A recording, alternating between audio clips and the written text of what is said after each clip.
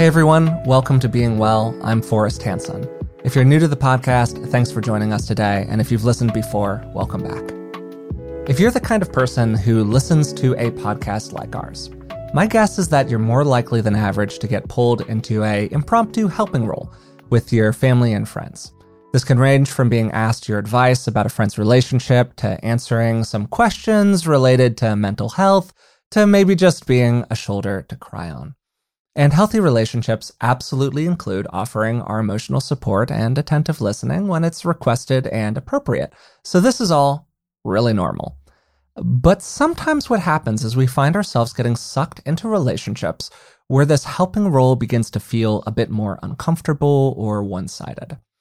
Maybe a friend's unhealthy relationship is starting to spiral to a place where you're functioning as their impromptu therapist or serving as a regular mediator between the parties. And maybe you even start to feel like you've gotten sucked into playing a kind of role in someone else's play that you never really wanted in the first place.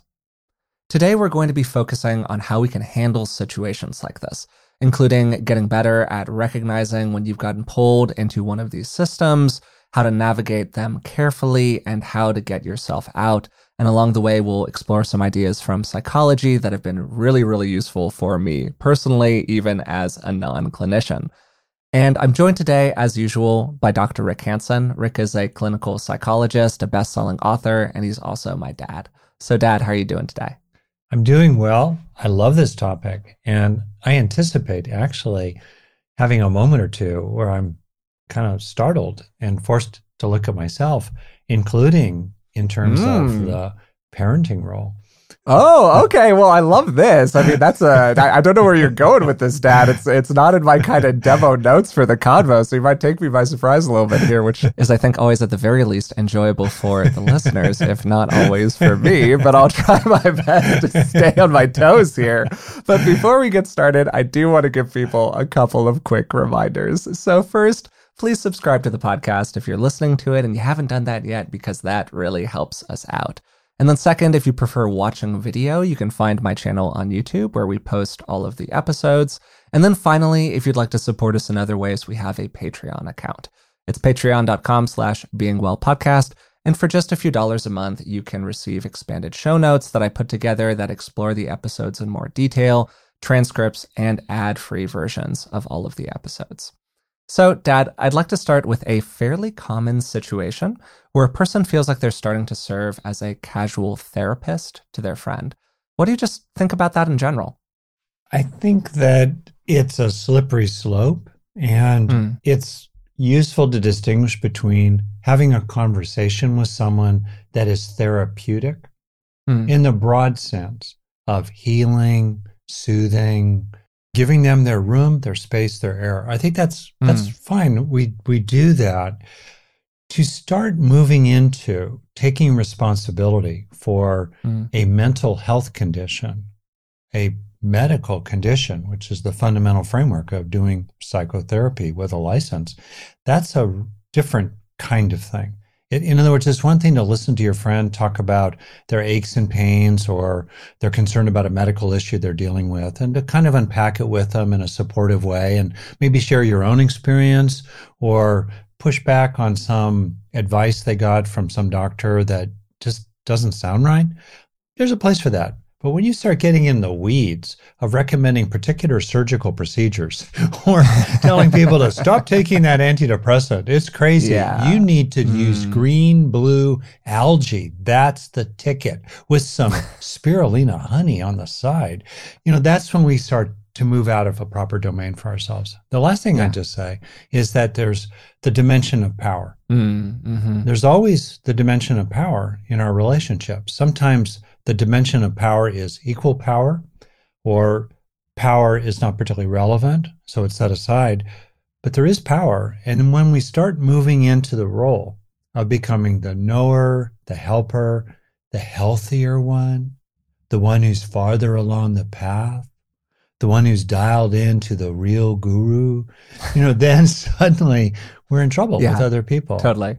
And so you have all of the clinical knowledge that somebody would need to have to serve as a therapist, because you were for years and years and years, and you still practice.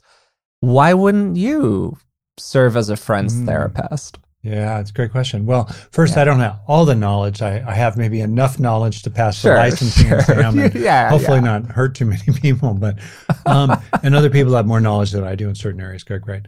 Well, because for me, there's a boundary crossing there. And I laugh to myself sometimes. Imagine you're at some kind of a party or you're meeting some new people and you're just chatting with different people.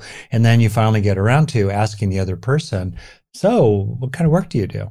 And there are three kinds of people that I've just seen this again and again. When suddenly the person who's been speaking rewinds everything they've said, like rut-row. Number one, someone in law enforcement. Number two, a religious professional, a rabbi, a minister, a priest. And number three, a therapist. So, totally.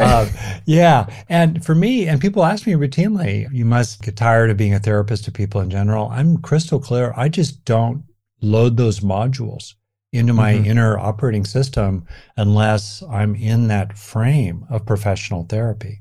Now, I can't help but to bring to bear what I know. It's just like someone maybe who is a medical professional would bring to bear an awareness of a person who's coughing spasmodically next to them, standing in line, waiting for a ticket somewhere. And you need to bring to bear, but you don't step into that role without the consent. There's something really sacred about that. Yeah, for sure. I mean, you want to have appropriate boundaries with people. Yeah. And also one of the key features of going to a therapist, which I haven't been a therapist, but I've gone to a couple of them over the course of my life, is that you're outside of the systems that the other person is a part of. Yeah. So you can kind of see them objectively. And so it's really different if you're somebody's like good friend and they're talking to you about a partner, you know that partner, you really can't maintain your objectivity about the situation because you're implicated by it. Maybe you know the person, maybe you have a relationship with them yourself. Even if you don't know them, maybe you have views about them based off of what other people have told you about them, whatever it is. So you can see how these kinds of impromptu helping situations that people can get sucked into can be really complicated to navigate.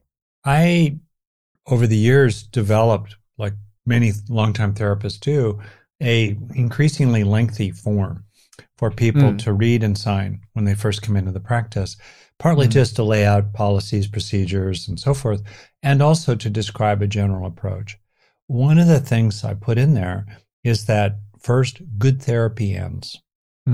Good therapy comes to an end. Now, there may be an intermittent usage, as it sometimes happens. People I've seen 8 years ago will swing back to me for 1 or 2 or 3 sort of catch-up sessions about something that's emerged for them.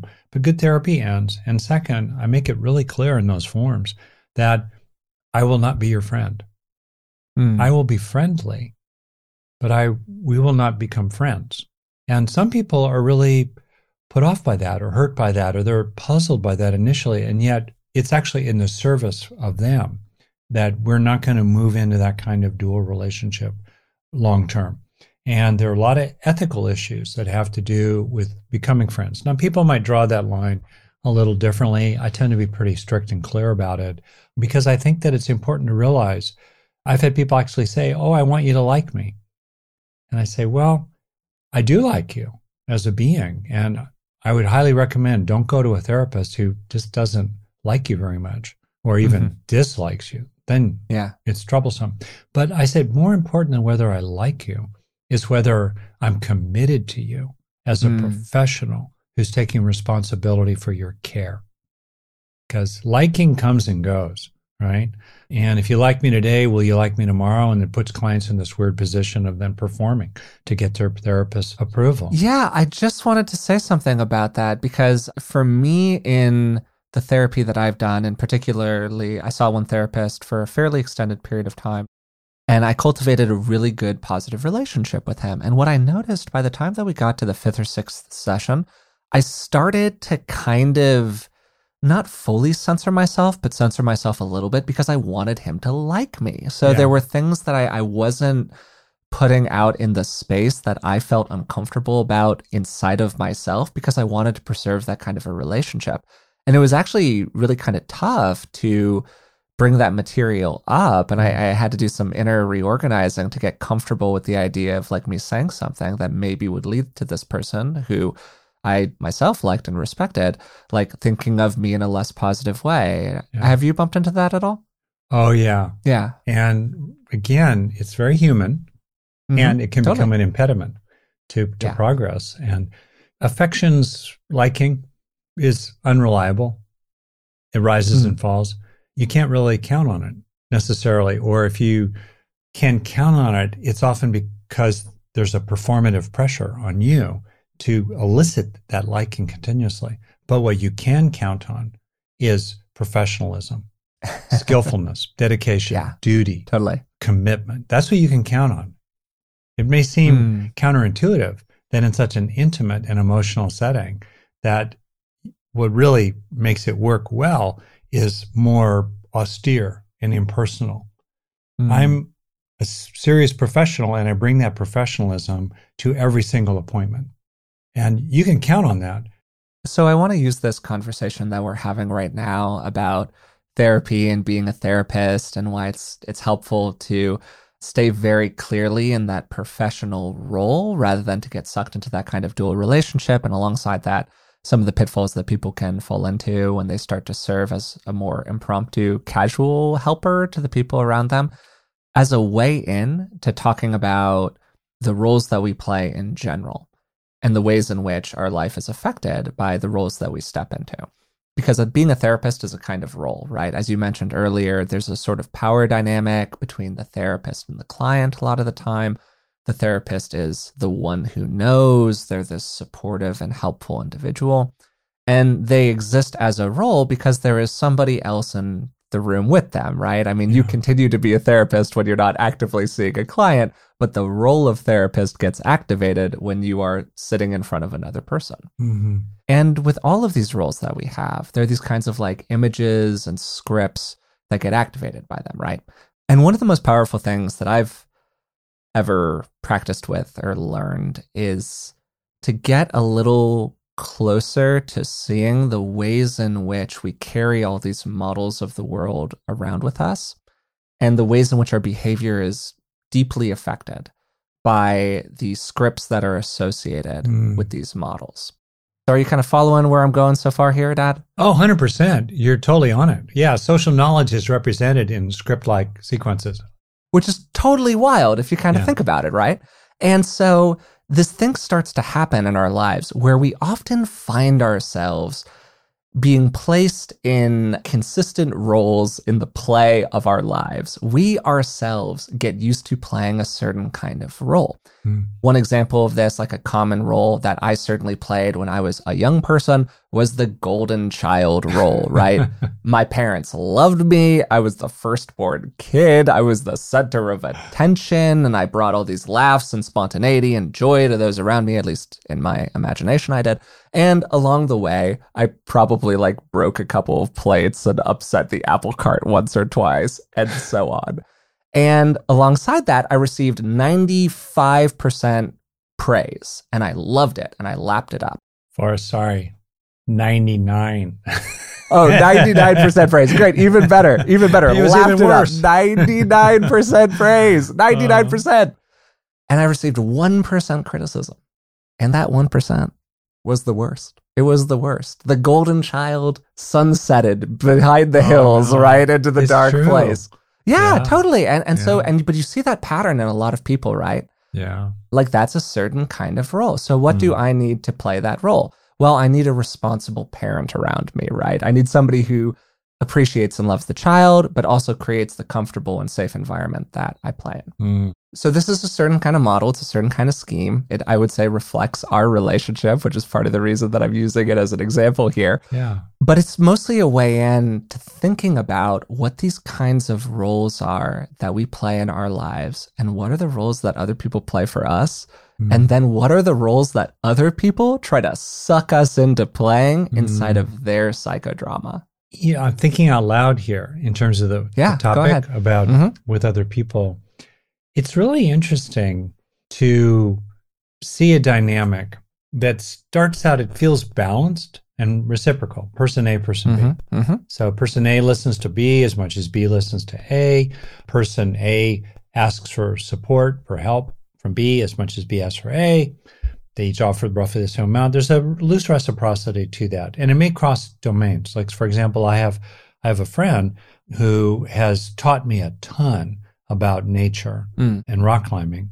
And from time to time, he'll invite me into talking with him about his relationships and his struggles there. But there's a loose reciprocity. We're clear about it. Neither of us lets it go too far.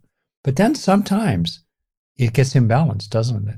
We find ourselves getting into trouble in some situations where, on the one hand, maybe another person really just wants to keep moving into the teacher role. Mm-hmm. You tell them, you were driving your car and this person was next to you and they got aggressive. They moved into your lane too quickly and you were scared and angry and you're just sharing your experience. But suddenly they want to give you advice, or they want to take you back to how your mom or dad taught you how to drive a car and the trauma of your history there.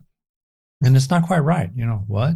Or flip the other way, a person who keeps trying to move into the position of being the helpee, the one who needs help, and drawing you into being nurturing and listening and commiserating with the occasional advice, which they never take often. And then you can feel. So I guess that's what we're really talking about. Yeah, totally. We're saying, there's a place and there are rhythms. It's cool. But when does it start to feel imbalanced? What's going on when it tips out of that more balanced reciprocity? Totally. And equal power over time? Yeah, and for me, part of it is about like active choice versus passive choice, which I know is like classic Forrest here, where lay it on me. Slide into an agency conversation. Like, are you doing these things because you want to be doing them, or are you doing them because you're almost pre-programmed into them? And so I'll use myself again as an example here. So a little while ago, I was thinking about the role that I fulfilled inside of my friend group, and I'm often the planner for my friend group. I'm the person who dots the I's and crosses the T's about when we're going to get a group of people together. I invite the people, I figure out what we're going to do, I figure out the time, I coordinate the schedules, I do all of that stuff. And I was starting to get a little ornery about the amount of effort that my friend group was forcing me to go through in order to do all of this planning, to create these kinds of great social environments. I was getting frumpy about it. I was getting irritable about it, okay? And so I took a step back and I took a look at it and I went, Forrest, is anybody making you do this? And the answer is absolutely no. I was putting myself into a role. And then so I need to look at, okay, what do I get out of this role? I get control. I become the decider. And so me as a softly anxiety-prone person, I like knowing when the thing's going to start. I like knowing what we're doing. And if I give that up to somebody else, I need to be comfortable with uncertainty. And that wasn't a role that I wanted to put myself in. So I kept placing myself into a position in the group that then everybody responded to, like very naturally and understandably, by repeatedly putting me into that role because I performed that role well, because I'm very practiced in that role. But then you got to ask yourself, is that actually the role that you want to be playing in the play? Or is there some other role that you want, but you're not claiming for whatever reason? I think about Dune and the Sardaukar. Oh, okay. All the Emperor's warriors. All right. Okay. Who never lost a battle until they met Paul Muad'Dib on the desert planet Arrakis. And I hope those of you who have actually read the book are thoroughly geeking out here. For those of you who aren't, you could just get the idea of the ways in which... Or those who have seen the recent movie, where Dune's back in the pop culture right now, Dad. Your 40-year-old reference is like right spicy new right now. Right. I love this. Especially the second of the two parts, I guess, or whatever, that you're going to really see it. But basically, the point made in the book was that the Sardaukar did not know how to lose. They were captured by their strengths, and as he beats them in the end, sorry to give it away, but basically there's kind of a happy ending. Paul thinks to himself, I need to build in a lesson for my own legions in the future that they know how to lose. Right? And they're not just broken apart when they hit a difficulty. In that kind of way, that's an example, I know I'm being a little bizarre here, about how we can become captured by our strengths. Yeah. Speaking of my role, I grew up in a family that was pretty constricted emotionally, and I, by my nature, can easily become fairly quiet and observant and watchful. And so I went up into my head. My feelings were painful. I became very intellectual, and I had a hard time coming down into my body and into my heart and my feelings. That was a way for me to be. It was a role identity, intellectual, the brainy person. And that's a kind of role. We can get captured by intellect. I have a lot of strengths about sort of analytic, objective clarity. And those are useful in certain conditions, but they can become our go-to. We become a little bit like Popeye, the cartoon character, who has, a gigantic bicep and a skinny forearm? I don't know. But I think something like that. Or if you have the world's best hammer, everything looks like a nail. And so it's really interesting to ask how we can become captured by our strengths, because our liabilities, our weaknesses, we know those better. We know those better. People tell us about them, darn them, et cetera, et cetera, et cetera. But our strengths, people love our strengths. We get rewarded for our strengths, and we develop them further. And therefore, it's especially important to be careful about that kind of thing. Yeah. So there are a couple of ideas from psychology that were just super impactful for me when I learned about them. And they really changed how I viewed these roles broadly, and also just really affected how I looked at social interactions. Sometimes when you learn this stuff, you can just look across a room and just see it so differently. And those two words are enactments and triangulation. And I was wondering if you could just take a second to explain those to people. Oh, I'm so glad you did it. And you're going to add to my explanation, I'm sure. So an enactment is essentially what it sounds like. We are playing a role that's familiar to us. And for example, building on what I said a second ago, if you are comfortable with being smart and analytic and, the one who knows, you might routinely play that role and be cast into that role by other people. There are other enactments as well that have to do with larger systems, and we're going to get into that in a second. In other words, if another person, like an authority figure, I was talking with someone just the other day who is rebellious toward authority figures. So she's normally really quite relaxed, quite mellow and so forth. But if she encounters someone who's telling her what to do with more power, she resists intensely. One of the problems, though, with being captured by that is she can't tell herself what to do, because she rebels against the part of her that knows with clarity that it would really serve her to follow kind of a daily program of a loose sort, but pretty consistently. She rebels at the very idea of establishing a daily program for herself that she knows would be really helpful. Because even though she's the creator of the directive, the command, it still is an automatic, unconscious, reactive habit of rebelling against commands, even when she's the source of them. So they can, in other words, what gets enacted is socially situated. It depends on what's sort of happening in different situations. So maybe I'll just pause there before we get to triangulation and kind of wonder what you think.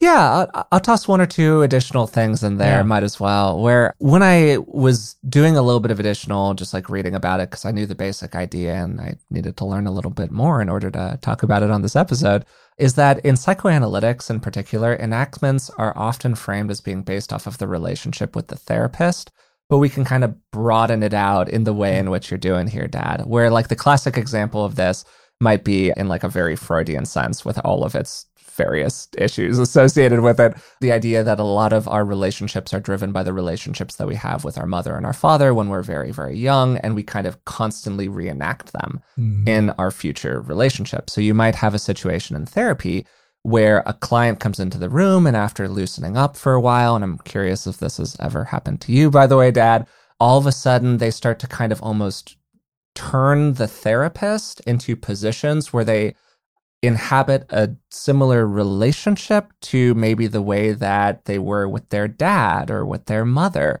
when they were a lot younger, and they start to reenact that relationship, and that then becomes an opportunity potentially to have some new learning take place where the therapist can either draw attention to it or can help things play out a little bit differently in the here and now than they did back then, or other things kind of like that. Is that more or less accurate, Dad? And also, did that ever happen to you? Yes and yes. And okay. Hopefully in the service of something helpful, where a therapy can stall out. And to the point that the best you can do is terminate it and maybe refer the person to someone else, is where you can't, you plural. You, for whatever reason, you're in a logjam. You just cannot get out of that particular script. And you can't break out of the enactment or the script or the roles. Yeah. Yeah. Or something happens that's just so devastating that the client is they're done. Yeah. For example, in the enactments from childhood, there's a very helpful psychoanalytic term called splitting. Splitting is this idea that children, really young children, have a hard time with ambiguity. So it's either all good or all bad, right? All left or all right. Whereas their cognitive capabilities develop through the transition roughly to age 3 to 5. There's a major cognitive revolution there. And then there's a 5 to 7 shift, it's called, where they become more and more abstract. They can see more complexity, including seeing complexity in other people. But really young children, it's sort of like good mommy, bad mommy. Yeah. It's not like one mommy who's nice most of the time, but when she's mad at daddy, she's kind of irritated with people in general, understandably. So what can happen then is that as a therapist, you start out, you're the good parent, good parent. And you're put in that role, which is, and again, experienced therapists become quite aware of the feeling of that, the smell of it. And they do little things to try to normalize it, to get off that pedestal. Because, when you get put on that pedestal, that's just a prelude to a fall. That fall may happen a year or 10 later, but it's pretty inevitable that it's going to happen.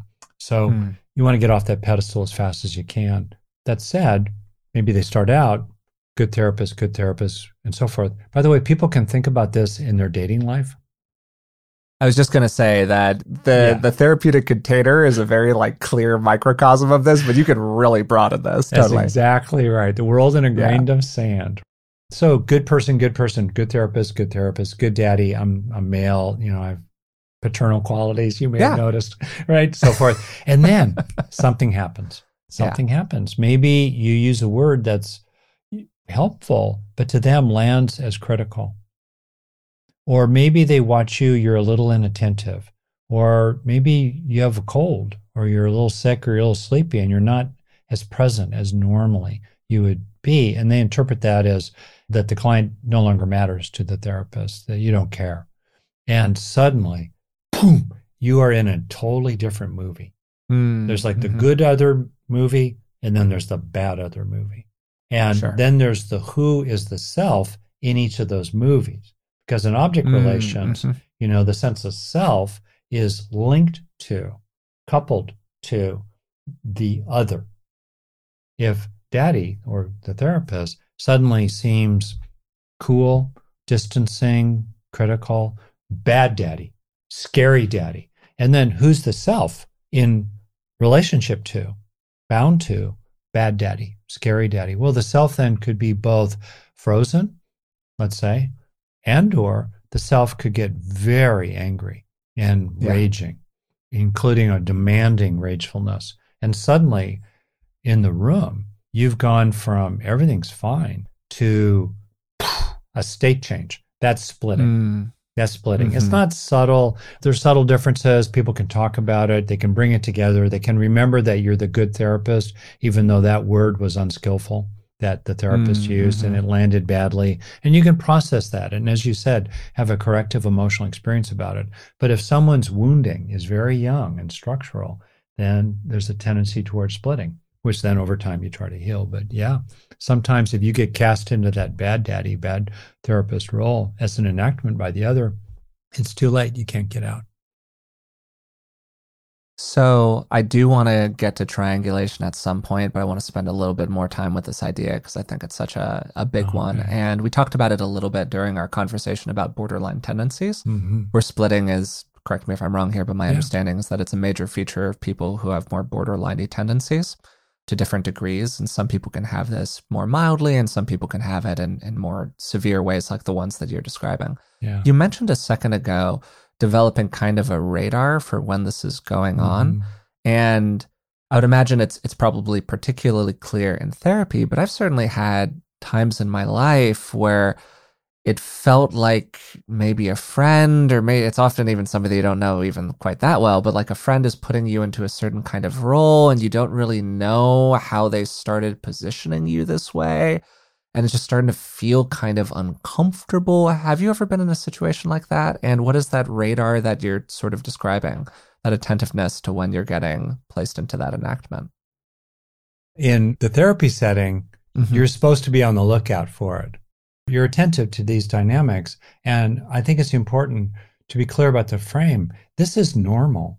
You know, if you're not ready for this stuff, it's like if you're a physician, if you're not ready for illness, and if you're not ready for bleeding, you're in the wrong profession. Yeah, totally. Yeah, it's okay. And people become this way for reasons. And this is a way that the mind and brain has evolved to be adaptive. And it's because people were wounded. In general, if you think of it, the degree of the intensity of casting others into a particular role is in proportion to the narcissism of the screenwriter and director of the other person. Because to cast... Damn, all right. That was cool, Dad. I like that. Okay, keep going. Well, if you think of it, it's a kind of dehumanization of the full mosaic, the full complexity, the full package of the other, to, in effect, insist in various ways that they be a certain way with you. And the more a person is self-absorbed, even to the point of being clinically narcissistic, the more they're going to basically want others to be extensions of the fulfillment of their needs. Wow. And I didn't think about this, but that's super true. That's really interesting. Yeah. And so you start to feel it. So that's one of the radar. So what's the radar? You start to feel itted in a subtle way, in a certain kind of way, by another person. They don't see the full you. Itted is a term I use, you're familiar with it, from Martin Buber's work. 3 kinds of relationship: I and thou, I and it and it. When you start to feel like you're an it to their I, that's kind of a giveaway a little bit. You start to feel like you're an extension of them. Everything's cool as long as you see it their way. That's another thing, by the way, that's a giveaway for narcissism. It's the demand for like-mindedness. You know, your view as the narcissistic person is their view, and so forth. And so you start to feel like they can't let you move out of the box. They're uncomfortable with shifting the roles. They like you as long as, right? Those are giveaways for me. It starts to feel kind of controlling. Sometimes the enactments that people put us in are pretty subtle. They're very normal range. What do you think about all this? I was talking with Dr. Craig Malkin about narcissism on the podcast semi-recently, and I really enjoyed the way that he talked about narcissistic tendencies as them being, you know, on a spectrum. We all have a certain amount of narcissism, quote unquote, inside of us, and then the question is it a healthy amount or not? But associating this, like, pulling other people into our stories or our scripts as being associated with, like, a drive to feel special that we have, or a drive to center ourselves in that kind of narcissistic way. I'd never really heard it put that way, and I think that's really interesting. Oh, that's good. Now, I want to be really clear, too, because when we're hurting, we want help. It's normal. And it's normal to really like it when someone listens to you. What a concept. Totally. Yeah. You know, you haven't had that experience. And it's normal if you're worried about something. Yeah. To pull for, you know, maybe some problem solving, or, okay, good. What's really important is if we're asking others to perform a certain role for us at the time, to take their needs into account as well, and be prepared to see them as a whole person, even as you're asking for a particular kind of support. Yeah. Well, now that we've done this, I suspect that we could do like a whole podcast episode on enactments, which was not what I expected us to like spend a lot of time with here, but it is really fascinating stuff. But I do want to also get to talking about triangulation a little bit, which totally changed how I just like viewed social interactions with other people. Would you mind letting people know about that?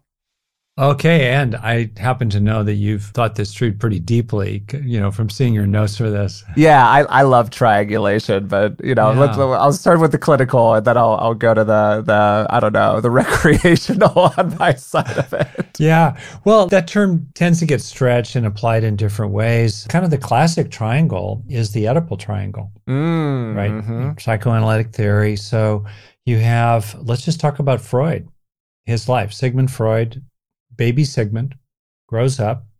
His mom is closer in age to him than she is to her husband. She married a much older man in the Victorian culture of sort of upper middle class Vienna. So for Freud, he was the beloved child. He was the golden child. And he and his mom formed a really strong alliance, to some extent, against his father. And Freud had a fantasy life that was probably somewhat eroticized with his own mother. She did not abuse him or molest him and so forth. It was kind of in his own mind, but there's that strong alliance against the father for whom he had certain destructive fantasies. And, he talked about this, and then he projected onto others and universalized his own particular circumstances, which involve themes that might have some generality to them, such as going all the way back to the Oedipal myth from Greece and the play written by Sophocles, in which Oedipus eventually kills his father and marries his mother. And so that's a kind of triangulation. You form these alliances. You see it in playgrounds. One of the things that happens in therapy is when you see a couple. Yeah, I was just going to point to this as like classic triangle. Yeah. Yeah, and it's really interesting. So usually couples come in the door and there's a plaintiff and a defendant. There's someone who has a list, and there's someone who, not often because they want to be there, is kind of pulled into the psychotherapy. All right. So what do you do as a therapist if you highly join with the plaintiff, the one who has the grievances? Let's say there's a legitimacy in the plaintiff. They're not making it up. There's real stuff. There are real needs that are unmet. There are real issues. There are real behaviors. So you're trying to help that get better, which means influencing the defendant in some ways over time. But you lose your capacity to do that if you're perceived as, joining with the complainant.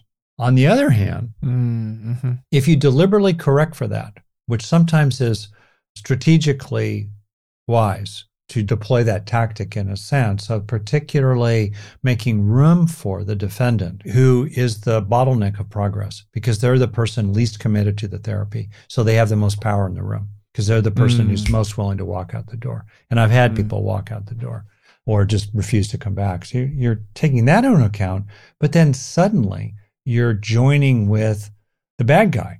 You're joining with the person who's doing the wrong stuff to the plaintiff. And then you throw in gender sometimes. If, as is commonly the case in a heterosexual relationship, it's the woman who's dragging the husband or boyfriend or partner in that frame into the therapy. And if I, as a male therapist, then am seen to overjoin with the male defendant, then suddenly it's two guys ganging up yet again in history on the woman who has very understandable grievances and important unmet needs. So you want to balance that thoughtfully. Yeah. Yeah, you have to walk it through. And I hope it's okay for me to go into the detail of it because it makes it really concrete. Great. Yeah. So the theory of it, to do a little bit on theory here, just so we all know what we're talking about, comes from something that's called family systems theory, which views the family as an emotional unit where each member plays a specific role, like we're talking about today, and has to follow certain rules based on the roles that they play. And the relationships in the system and the patterns that are created out of them are built from triangles. That's why it's called triangulation, which are 3-person units. And the basic idea of it is that a 2-person unit is not a stable system. It's unstable because it can't tolerate much stress, much interpersonal strain before it breaks, or before it looks for a third person to incorporate to stabilize the relationship. And one of the interesting things about this theory, the part of it that I attach to the most, is the idea that these triangles always create power relationships between the 3 people who are involved.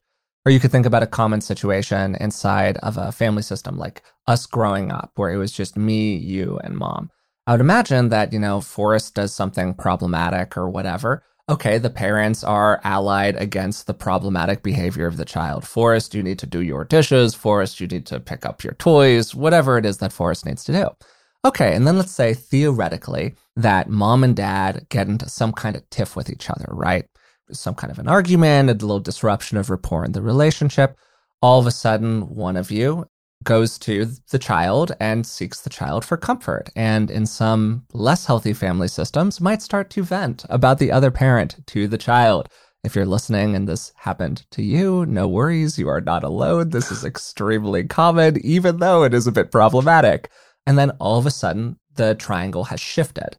And what you see is these shifting allyships and relationships inside of these triangle systems, because over time, some disruption of rapport will inevitably happen between the members of the strong part of the triangle, and then one of them has to reach out to the weaker member of the triangle to become a new ally with. Mm-hmm. And triangulation just describes how that process happens. And it is absolutely fascinating to think about your relationships this way. At least for me. Yeah, and what's sort of healthy triangulation and what's not. There's generally a lot of research that suggests that if there's a family system, the parenting couple is a really important bond. Yeah. And when that bond is weak or conflicted, that tends to disrupt the family system as a whole in ways that are not good for the children. There would be times when you were little, when mom and I would be hugging, in the living room or something, and you would try to worm your way between us. Oh, I'm sure. This sounds very apropos. Yeah. And I think it was more like you wanted a sandwich. Yeah, totally. Yeah, I just want to be involved. Yeah. Yeah, you're the golden child, Absolutely. I want to be in the middle. Hello. You wanted to be in the love bubble. It was all good. It was all good. I've seen situations like that where basically it's the child is trying to drive a wedge. Yeah. And again, it's not evil. Become the strong part of the relationship. Totally. Right. But it's sort of, and it's important for parents to appreciate the value of strengthening their own bond. It doesn't mean putting up with bad behavior in the other parent, including bad behavior toward the kids, just to maintain that bond.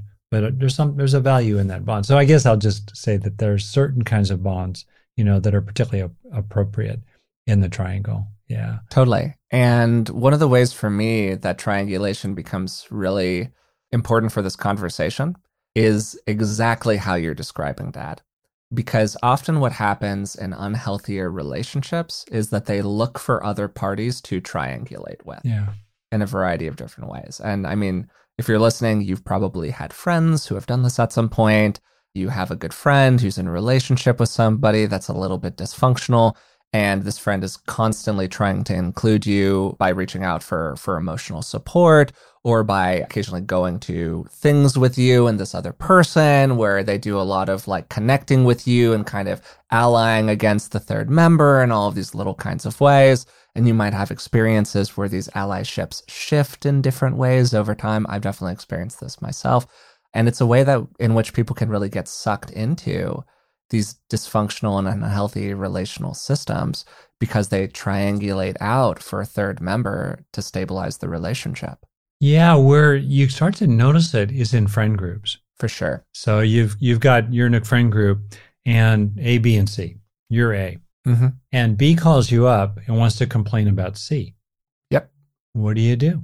What do you do? And it's tough because sometimes there's a place for people to kind of air things about mutual friends. There's a place for that.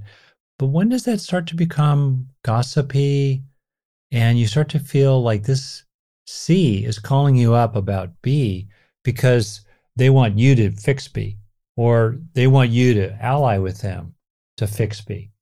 Yeah. Because B is the problem. Yeah. And you start to realize after a while that C also is doing that because they don't want to talk to B. They're scared of B. They don't want to be the one to deliver the communication. They don't want to get the heat with B. It's like really awkward. I'm going to use a really loaded word. Ready? They just want to whine about it. So then what do you do? And it gets really interesting. Also, what do you do if you have a partner or a friend who's dealing with the medical system and they keep coming back from these appointments complaining about the doctor or the fill in the blank medical professional? And you just say, well, can you tell them? Can you tell the nurses? Can you write them a letter? Can you talk to your doctor the next time you meet? And then you start to wonder after a while, am I serving a function? That's always the question. What's the function?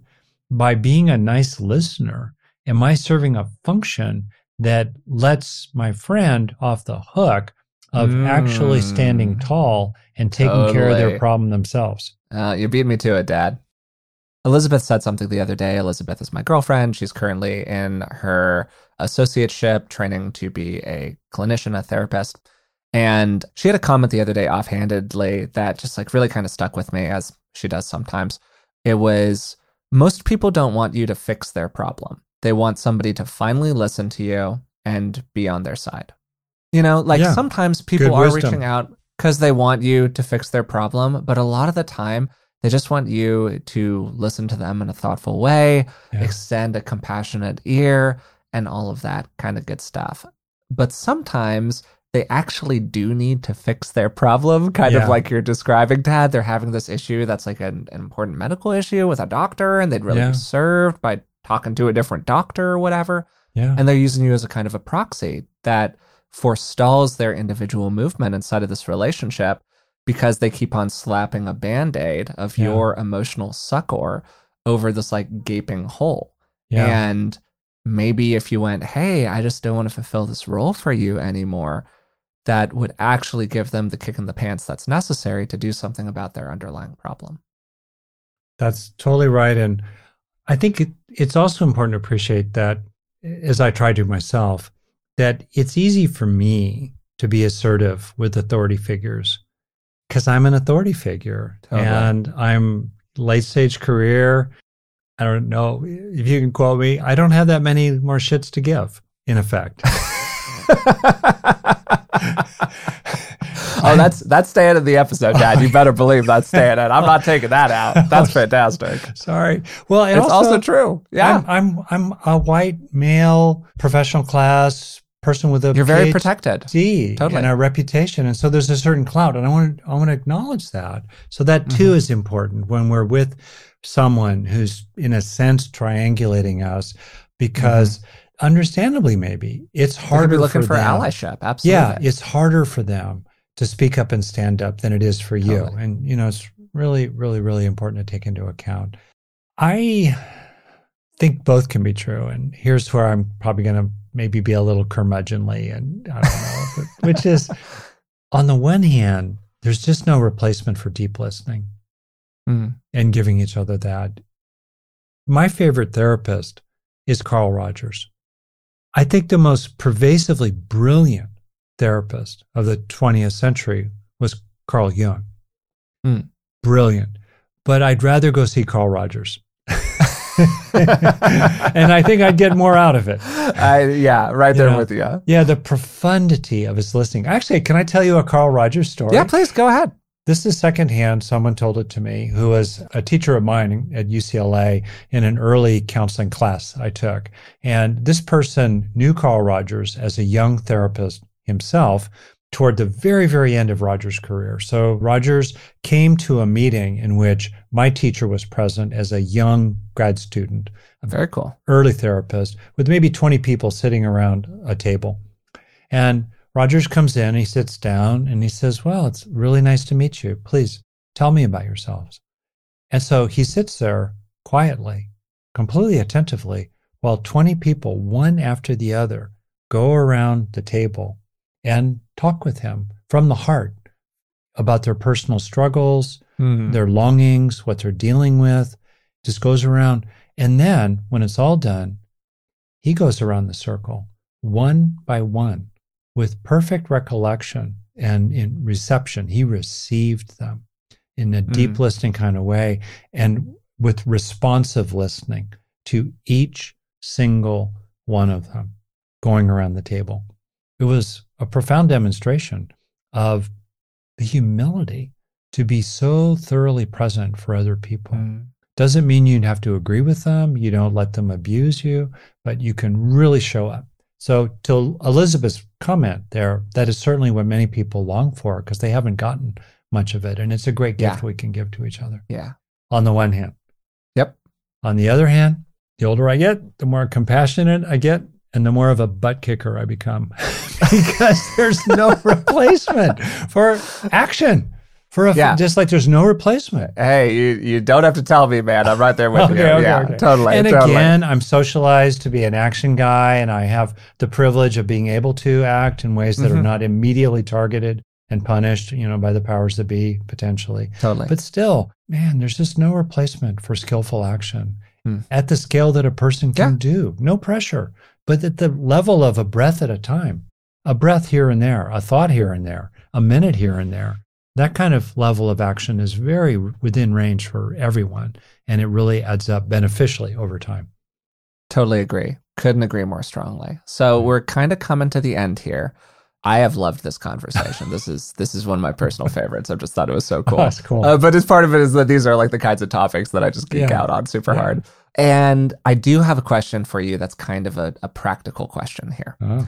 For the kind of people who listen to the podcast, as I said right in the intro of the conversation, they are probably disproportionately likely to get sucked into these kinds of impromptu helper role, shoulder to cry on, hey, can I just ask you a question about this relationship issue I'm having with a friend sort of position. And you can sometimes, like you're describing, Dad, kind of get a feel for when you're getting pulled into a role in somebody else's shtick. You don't really want to have that role anymore. Maybe it was okay for a while, but it started to get sort of weird, and now things are getting complicated, and they're calling you and you don't want to be called, or whatever is going on. Yeah. How do you establish some healthy boundaries around it without just like ending the relationship with this person? Like, do you have any recommendations for people there? I've seen it. I've seen different versions of this. There are different subcultures, and there's gender socialization in the mix, and different styles, and taking the differences into account as the context for two suggestions I have. The first often is easy to do, and it's the least risky for the relationship, is to start tacitly implementing a disengagement from the script, where, for example, you're bounding the length of conversations, you're letting a person know that evenings are not good for you, and you just tacitly do less and less of it, or you find yourself more and more quickly listening, and especially when it's a repetitive story, you start coming in a little sooner and a little more clearly with questions along the lines of, yeah, that's hard. Yeah. What are you going to do about it? You're not giving advice, you're not fixing, but you're turning the person to action. Often people get the message that, I've kind of heard you, I got it. I heard the complaint multiple times. I totally get it. It's a recurring issue for you. I care about you as a friend. I'm sorry to see you suffering. What do you want to do about it? What would help? Right. And that itself is often, you can get away with that. That alone can kind of do that. And the other suggestion is riskier in the relationship, which is to go to the process level and comment on the process and what's actually happening. And including little observations like, well, maybe starting out kind of innocently, well, I noticed you're a dear friend. The last 3 times we talked, you're bringing up your ex and, what a jerk that person is, let's say it's a he.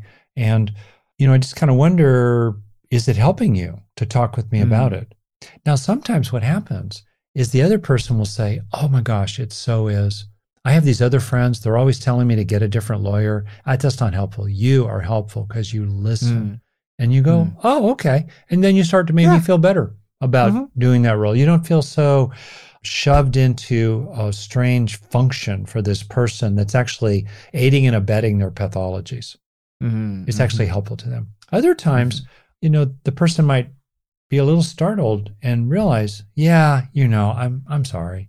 I bent your ear too much. And then you say, no, I was happy to do it. I just kind of wondered if it was helpful. But it makes the person who's doing the ear bending more aware of the fact that they're doing ear bending. Yeah.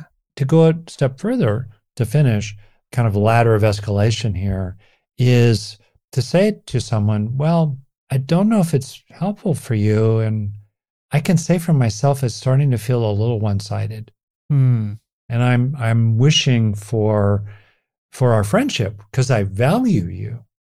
I'd like more of your interest in my world. And I'm looking for, over time, a kind of balance Doesn't have to be perfectly balanced in any single conversation, but averaged over half a dozen conversations, that there's kind of a balance of who's talking and who's listening, whose topics are foregrounded, topic control. Who's determining the topics is one of the characteristics in this whole territory of enactment. In other words, if the other person is controlling the topic that you're supposed to attend to, and it's the same topic, or it's always their topic, that's a big yellow flag, right? And so these are just different ways of talking with someone. Then you try to see if you can negotiate. And sometimes you find you can, and sometimes you find that the other person just wants to use you in this way. And then you got to decide, do you want to be used in this way? Is it okay with you? Totally. Maybe they're your in-law. Maybe they're your aunt in Nebraska. And all right, that's how she uses you. And when you talk once a week, and that's okay. You don't mind it for the 40 minutes. Other times you think to yourself, I'm reevaluating this friendship. It's too much of a one-way street. I have needs of my own. I don't need this anymore. And you kind of disengage. Awesome. And I think that there are two things that I would just pull out of what you said. The first is understanding the assignment has been a profoundly useful thing for me personally in my life. It's really helpful for me when I know what the role is that I'm performing inside of an interaction. That's so good. And sometimes people don't want to be really transparent about the role that they're putting you in. So I've actually had moments during conversations where we get 3 minutes into it and I go, wait a second, what are you wanting from me in this conversation? And I may or may not say it exactly that directly. I might say it with a little bit more like social carefulness than that. But that's basically what I'm asking. Like, what is the role that you want me to perform here? Yeah. What does doing my job as your friend well look like in this moment for you? The second thing that I really liked about what you said, Dad, is that at no point did you use any kind of psychological terminology. And I did not notice that. And I think that was really smart, because I think that a caution that I would give people here is that it is generally not useful to tell somebody, hey, it feels like you're sucking me into an enactment here. Like, that is not, now I've never said that to somebody, but like just like little moments where you can, particularly if like me, you're an amateur and you're coming to this territory as a thoughtful and attentive amateur. Be really, really cautious about using psychological language. Even like my therapist friends do not talk that way with other random people when they're having normal social interactions. It immediately puts people on the back foot. It puts you in a position where it feels like you're aggrandizing yourself over them. It's technical terminology, so it's easy to misunderstand it or misuse it. It's kind of like the ways in which everyone has become like a narcissist, or everyone has borderline personality disorder on like social media. Or on the spectrum. That's everyone's on the spectrum. Yeah. We got to be really careful about this language because it means something. And so that's just a second thing that I would add to this, is be really careful about like overusing casually really technical language, including the stuff that we talk about on this podcast. That's fantastic, Forrest. Yeah, I love this one. I thought this was a great one. I really enjoyed doing this with you today, Dad. I hope that people got a lot of value out of this. I do too, and I hope my regressions into my primary process material, that's a psychoanalytic term. See, I laid one on you. And two, it was a twofer, regression, primary process. Yeah, totally. I hope it wasn't too disturbing. Anyway. No, I thought it was fantastic. And I really enjoyed today's conversation, which focused on the roles that we play in life and the roles that other people can suck us into, and how we can get a little bit better at noticing those roles and actively choosing the ones that we want to play.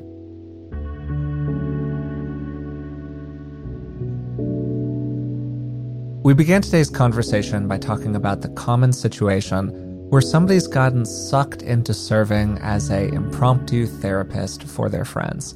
And I just asked Rick what he thought about this. And his answer was that it is both really normal and really understandable, and also a bit of a slippery slope for a variety of different reasons. The first one is that there is an implicit power dynamic that occurs in therapy, where a client, somebody with a problem, goes to the one who knows, the therapist, in order to solve that problem. And when you start to create that kind of power dynamic in a friendly relationship, it can lead to a unbalancing of the situation that can start to feel pretty uncomfortable for everybody who's involved, particularly over a long enough period of time. And then second, one of the things that's really necessary if you're going to be a therapist is to preserve your objectivity. Therapists can do what they do in part because they are not a part of the broader social or family system that a person exists in. They aren't your friend, so they can be really honest with you about what's going on. And when you're friends with somebody, you're almost always going to be at least somewhat implicated by their social system. So even if you think that you're being really objective, you're probably at least a little bit biased.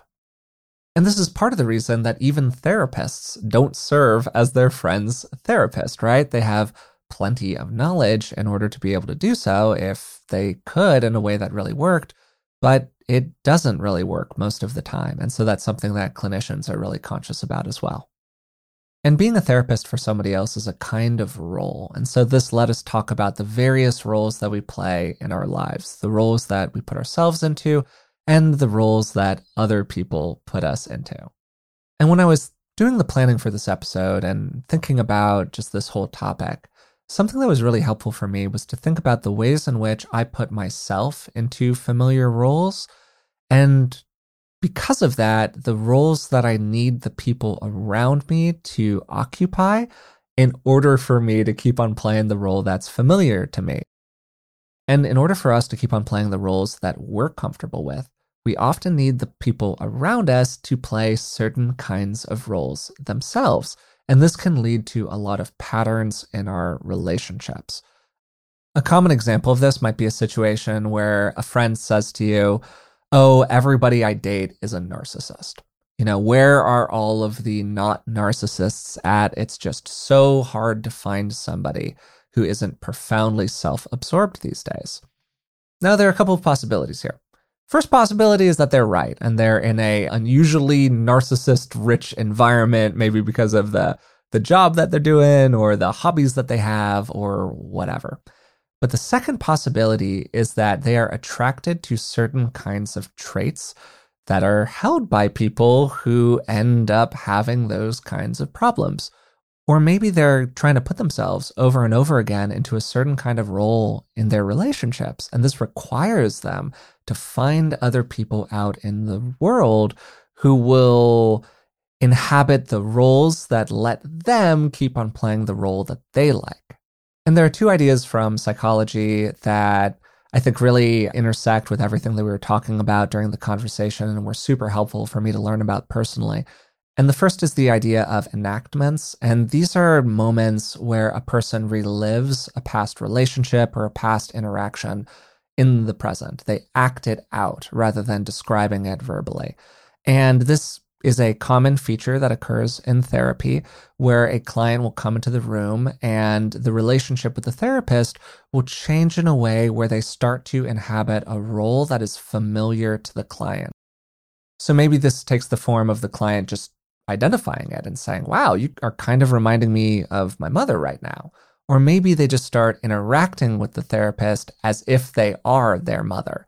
And again, I'm not a clinician, but this is something that apparently is pretty common. And when it does happen, it gives the therapist an opportunity to recreate this interaction in a new light, or maybe unpack it with the client in a way that could support the client's growth over time. And then the second idea is triangulation, which comes from family systems theory. And the basic idea of it is that we tend to form triangles of relationship with other people, where there is sort of a powerful dyad that's allied against a weaker third party. And the example of this that Rick gave was Freud and his mother allied against his father. And you might be able to see how that could have potentially impacted a lot of his views about psychology that ended up getting passed down to people through his work and his writing. And one of the really interesting things for me about triangulation is how the relationship shifts over time, because it's not like there's always this just permanently powerful pair of people. That was a little difficult to say. I'm glad I could get that out. Who are kind of allied against a weaker person. It shifts around. So let's say that those two people who are strong together get into some kind of an argument. Well, one of them then reaches out to the weaker third party and forms a new power relationship against the third person. And learning about this just really changed how I viewed some of my social relationships and just kind of like watched other people's interactions with each other. It's a really interesting idea. And then toward the end of the conversation, Rick gave some practical advice about what we can do if we feel ourselves getting sucked into these kinds of unhealthy relationship structures where maybe somebody is starting to use us as that impromptu therapist, or they're triangulating with us against a third person and we really don't want to be that to them, whatever it might be. And his advice really fell into two categories. The first category was to be really clear about what the other person wants from you and what your role is with them. And this could include deliberately calling it out and going, hey, the last couple of times that we've talked, we've really focused on this problem. Is that really helpful for you? Is that what you want to be doing with me here? Or is that just kind of happening unconsciously? Like, that's one thing that you could do. And his second recommendation was that you could get really practical about attempting to solve the problem itself. Not to solve the problem for the other person, but get real about, okay, the last 3 times we've talked about this thing. And so what are your plans? Like, what do you want to do about this? Or do you just want to keep on talking about it? Because that's okay too. I know that for me, when I feel like I really understand the assignment, when I understand what the other person actually is trying to get from me and really wants from me inside of the relationship, I feel so freed up inside of it, right? If I think that there is some kind of a covert desire, or I feel like I'm getting pulled into something and it just starts to feel like quicksand, that's where things get really messy. But if you're clear about the role that you're playing for the other person and you're comfortable playing that role, well, that can be really okay. I really enjoyed this conversation today with Rick. I hope you did as well. And when it ended, we had a little conversation offline where we sort of went, I wonder if other people are into conversations like this that are a little bit more psychology forward and maybe have a little bit more terminology. And we would love to hear from you. What are the episodes of the podcast that you really love? Do you like it when we have a guest? Do you like it when it's just the two of us? Do you like the episodes where we go into theory a little bit more, maybe like we did today? Do you like the episodes that are more focused on mindfulness or contemplative practice? What are you into? And you can let us know at contact@beingwellpodcast.com. You can also comment on our various social media posts or support us through Patreon. That's patreon.com/beingwellpodcast.